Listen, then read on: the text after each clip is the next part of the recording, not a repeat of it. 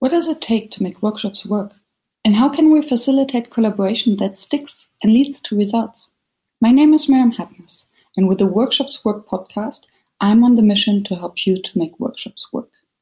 This is part one of a two-part show with Amaranatho Robey, and we're going to talk about what we can learn about facilitation and coaching from the life of a monk. So listen to part one, the transition from being a monk to becoming a coach. Stay tuned. Hello, Amma. Hi. We were already getting so deep into the discussion, so I'm just hitting the record button now. Welcome on the show. Yeah, thank you. It's lovely to be with you, Miriam. Yeah. And I can't wait to share with the wider audience what you were already start telling me before in our warm-up kind of conversation. What you have learned from the 15 years of being a monk and living in a monastery. And now you are an executive coach. You travel around Europe to deliver workshops for business, but also in school, as I just learned. So maybe you can tell us your story of how did you become a monk and why did you leave and what have you learned? Great. So it's interesting. The way that I joined the monastery and the way that I left the monkhood is exactly the same. And I would say that came through clarity. And when I use that word clarity, I mean it's a sort of, it's not even a feeling or a word or an association. It's an immediate experience of knowing. And so I was in Australia and I needed a job, and I ended up working for a drug rehabilitation center, and they used meditation as part of their healing means. And I was able to do that course. And once I did that course, it changed my life. Like a lot of people on that course were having suffering and pain, but I was laughing, and they kept coming up to me and say, "Why are you laughing?" I said, "I found it's science. It totally understand what you're talking about." Right. And from that point onwards, there was a desire. I was traveling already for 2 years, and I traveled another 2 years to get it out my system. But during that time, I kept learning more and more about meditation, and there was just a pull to the monastery. It was a calling. No other word but calling. And so it was as if I was grabbed by my hair and said, "Do this." And there was no thought. There was really no thought, no evaluation. I didn't know what I was really getting myself in for. I didn't know I was going to sort of join an SAS-style monastery where, you didn't handle money, no sex, no dancing, get up at 4:30 in the morning, one breakfast, one main meal at 12 o'clock, not eating after midday, having a begging bowl, going out on the street, begging on the street. Wow. It's just really a hardcore life, but I accepted it. I can remember clearly cutting up my credit card, just cutting it up, and that was the life. I didn't struggle to join. There was no big dilemmas. I was going to become a monk, and that was it. And that's what I did. And I fell in love. I was at home in a monastery in England for about 8 or 9 years, and where I learnt my skills, and maybe we'll talk a bit about that later on. Yes. But so after sort of 8 or 9 years, I felt I needed to move on, and so I set myself up on my own. I left the monastery with nothing. You don't get any money or anything. And I just, with my begging bowl and a few boxes of books and a laptop, started again. I was lucky enough to go and live on an organic farm for a while. And then I ended up in Australia. And I traveled around Asia for 4 or 5 years, developed my own brand and all the rest of it. And part of being a monk in the tradition that I was in, it was that every year we would do a 3-month silent retreat, group retreat. And you could also do personal retreats. So when I was in Australia, the last year that I was a monk, I did a 3-month solitary retreat by myself in a sort of motorhome. So it gets very hot. It got very, very, very hot. It's like 39 degrees, 40 degrees out in the Australian bush, very hot. And I was alone, and people brought me food once a week. I had a refrigerator, but basically you don't speak to anybody. And it's a long time, 3 months, alone. So during the first week, because I'd been busy, I'd been on a 6-month teaching tour and workshops and retreats and goodness knows whatever. I didn't go straight into the retreat. I let myself wind down. It was part of my practice, and also something I still use now. You need, if you've been very busy, you need to unwind a bit. So rather than shock myself, I slowed myself down into the retreat pace. right? Rather than a break. A lot of the things that we do in workshops can be breaks rather than winding people down into it, right? So anyway, so I wound myself down, and I did that by reading a couple of books. And one of them was about community, about belonging, and another one was about adult development. And took me about a week to do that. Really, just be very gentle with myself. No demands. No, you've got to meditate 10 hours a day or anything like that. But it slowly came. And in that period, basically, I woke up one morning, and it said it's over. Wow! Just like that. It was that same clarity. I knew it was that same clarity. Now, I was in a really good position in Australia, I must say myself, and I had really a lot of things that I wanted in my life in a way, but that wasn't enough. That was not enough to say, go against that feeling. I've always trusted that feeling. I've always followed that in whatever I do. And so when that came up, I basically had to go with it. Now, I spent another few months doubting it, right? I made that a conscious practice. I said, look, you go and have a look out where you're staying now. Like, you could see for 50 miles, 100 miles with nothing. It was amazing bush. I mean, it's so enriching for the mind and the body. And I looked out and I said, you're giving this all up. And then I had a month where I went back to where I was staying, which was also very beautiful. I said, do you understand you're giving all this up? And the answer was still yes. And that was it. So then I had this process of disrobing. I made it a very public event because I worked with a lot of people and they all came. Some people were upset. A lot of people celebrated it. And we had this ritual, which we all hopefully get onto as well, where I disrobed. And then I had a personal ritual as well, where I went down to the sea.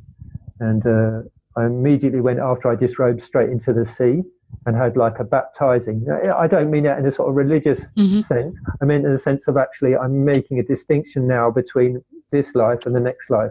And there's also a video online of me doing this trust experience where I did a blindfold hug, and shortly after that. So in that movement of me stepping out of the monastic life, I'd always been about how can I help people, social impact. And part of this brand that I developed in the last 5 years was called Playful Monk. That's my hashtag, really. And so I developed this idea called Playful Monk in Residence, right? And in Australia, I was given much more freedom. I could go into companies because the people who were coming to my workshop would invite me in. So, so my last experience of doing that was actually living in a hospital for a week. So I lived in a room. I had a room on a ward in a hospital. And I worked with the staff, teaching them about mindfulness, and I worked with mental health workers about sharing with them how to deal with trauma, and ran a leadership workshops, community, lots and lots of things. It was a complete program that was all printed out. So it was this Playful Monk in Residence. And then as I was thinking about my transition, what am I going to do? And I thought, the age that I am, I'm 51 now, right? And I was thinking, so what can I do with all my experience that is going to have impact? Right? And I thought leadership, executive coaching it's just so needed.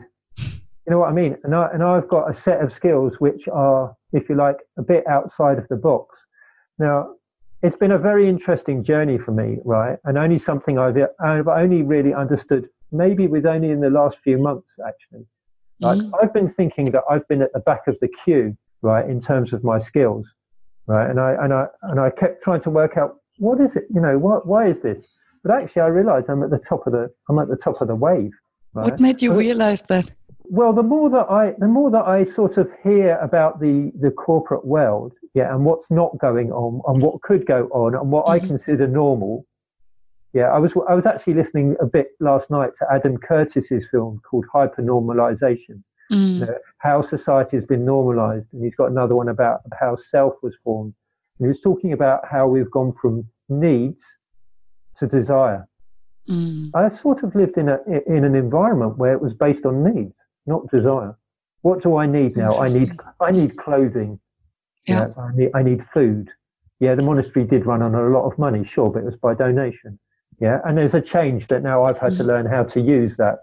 I now obviously I'm working by getting paid, and there's a certain framework that you have to adjust up to work in that as well. Right. Yeah, so I suddenly started to see, and the things that, I listened to also a couple of very high-profile coaches the other day, thinking, I've been doing this for years, right? I trained to become a Scrum Master because I've got a geek background. I've got a degree in AI, and I've always loved technology and coding and all that stuff. And I go to the Scrum course. I'm the one with the least amount of experience. Mm-hmm. By the end of the workshop, it's completely obvious to me. In fact, I go to a lot of these play agile events because they're so fun and the people are so nice. Mm. But again, I keep hearing the same problem though, even within the agile world around leadership and executives. That's the number one thing I hear all the time. Why isn't this agile transformation going right? It's not going right because it's not being embodied by the leaders and the executives. I'm Rain. I'm from Experiential Learning.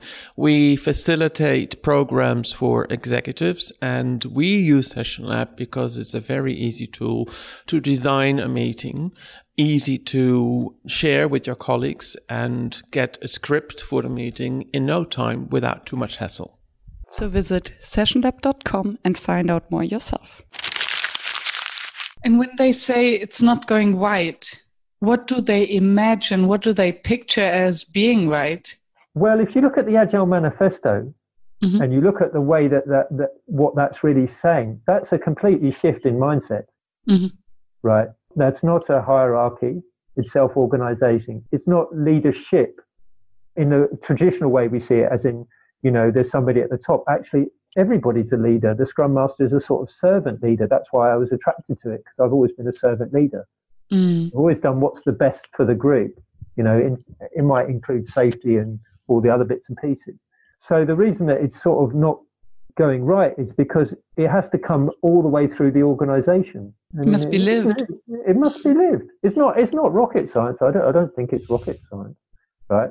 But I know from my own experience, because I've run very large events. I've run family. When I was a monk, I ran family camps. They had 100 people, 10 facilitators. That's a lot of people to look after for 10 days. And how do you do that? Right? Well, you can't be the leader. It's impossible. There's too many people. So you have to create a space which is, self-organizing, which is empower people to do that, including the young people. Yeah, absolutely. Not everybody.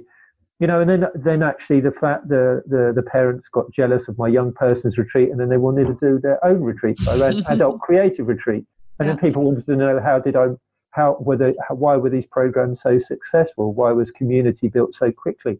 Why was there so much love? Yeah. And I think it's a mix between mindset and structure. So yes, you need to delegate. You need to have the leader with the mindset to delegate these co-facilitators, but you also need to provide them with a structure in which they can use this responsibility without derailing. Exactly. And you'll know as a facilitator yourself what we're really doing. We're putting a lot of effort into structure. Mm-hmm. We're looking at the tiny details maybe that people miss so that we can actually allow the people to have that experience. Yeah, and that's the only thing that we actually can control is the structure in our own behavior. And I'm just coming out of a training with internal facilitators. And the only message that I tried to bring across was, we cannot fix them. If we have this one person who speaks too much, then there's nothing we can do about that except of building structures and giving them opportunities to speak less and listen more. Totally, but that's the beauty of working with young people. I learned all my skills working with young people because, if you don't mind me swearing, young people are bullshit detectors, right? Yes. And they will say, and that's not their problem. That's the facilitator's problem. Yeah. So if they say something, you have to respond to that, right? And so, you create that, and rather than saying no, you're wrong or you're bad that doesn't help anybody. Yeah. What you want to do is create something which engages them, brings them into it. I always talk about this one kid because it was so amazing for me. One kid young person did not come to the whole retreat at all. Right, he was in his room, and I asked him at the end, "What did you do?" And he said, "I was doing my homework because it was peace and quiet here." That's a result for me. That's not. I didn't run the workshop right, and so if you can create that atmosphere of welcome, of acceptance, then there's something also these people are offering. You know, it may be difficult for you as a facilitator, for sure, but that's our job. Yeah. Right? We can actually engage in that process and see what is it in ourselves that we don't like about that situation. Yes, and it brings me back. I would like to circle this back to something that you mentioned before about rituals. Yes. Because I have the impression that creating the space where these beautiful things can happen and where this shift in mindset hopefully also happens might have a lot to do with rituals that you create. Totally. So I would say it goes rituals and initiation, right? And both of these things we've lost in society. And so society's had to recreate them, or people have had to recreate them. So we have conventional rituals, I would say, like brushing your teeth, maybe going for a meal, and they're actually very powerful rituals. One of the oldest ritual is actually eating. It's why it's so powerful in terms of conversation. Right? If we eat together, we would create that. And so understanding about ritual and how to use that space is incredibly important.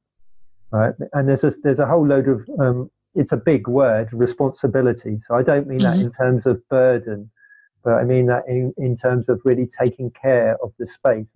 So I was very, very attentive to this when I was working with the family camps and with the workshops that I do now. I want to know, if you're going to do a ritual, then you need to know how to be a leader, a facilitator. But actually, it's ritual eldership. And we really need way more people to be able to do this. If we're looking for sort of the transformations in our society, which are not based just on there's old rituals and initiations, which are sort of fine, but we've evolved in our own capacities, ego capacities, to go slightly beyond those. So normally they're quite violent. If you go to some tribes, they can be very, very violent. There can also be a lot of drama and acting in it as well. But I think there's other ways we can do it now, like Men and Fathers, or, like I just run a men's retreat. And very, very, very powerful. We created an initiation for one of the retreatants, which is actually about becoming a full man, an embodied, wise, caring, loving, vulnerable, passionate, powerful man. And I'm not. This is not gender related. It's not male or female. It works on all aspects. I just wonder in which box or which definition, which label I can put on the concept of ritual. And I was thinking of a check-in. Is a check-in a ritual, or what would make it a ritual? Yeah, see, that's the question. What makes it a ritual? Right? And so that's the attention to the details.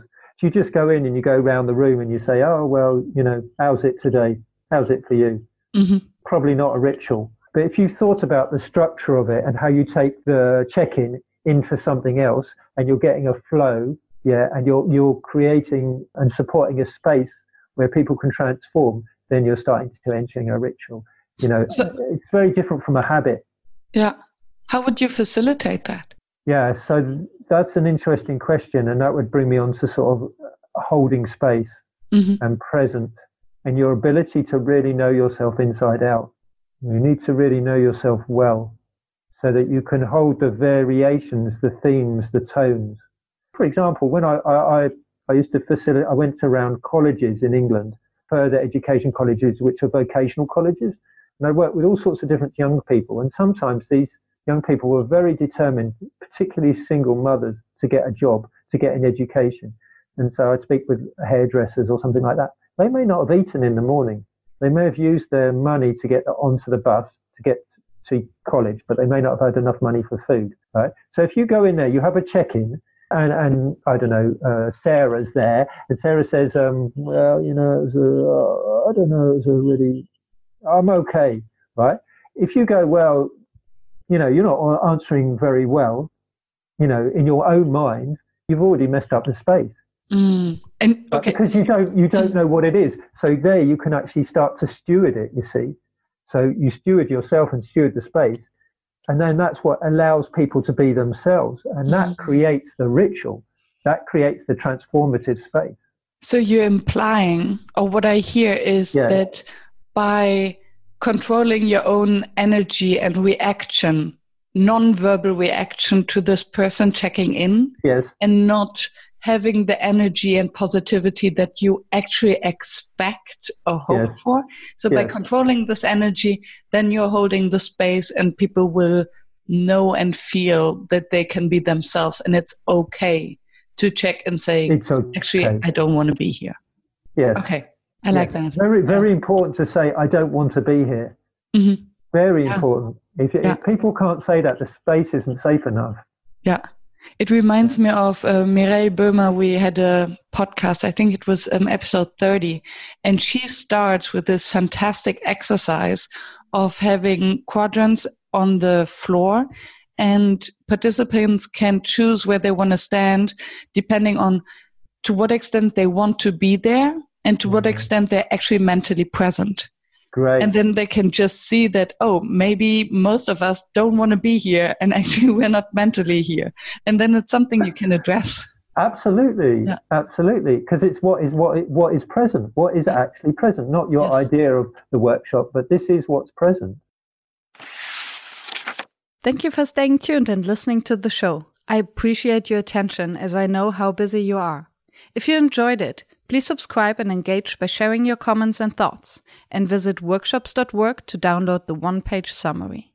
I'm looking forward to seeing you back at the next episode, and I wish you a fruitful day.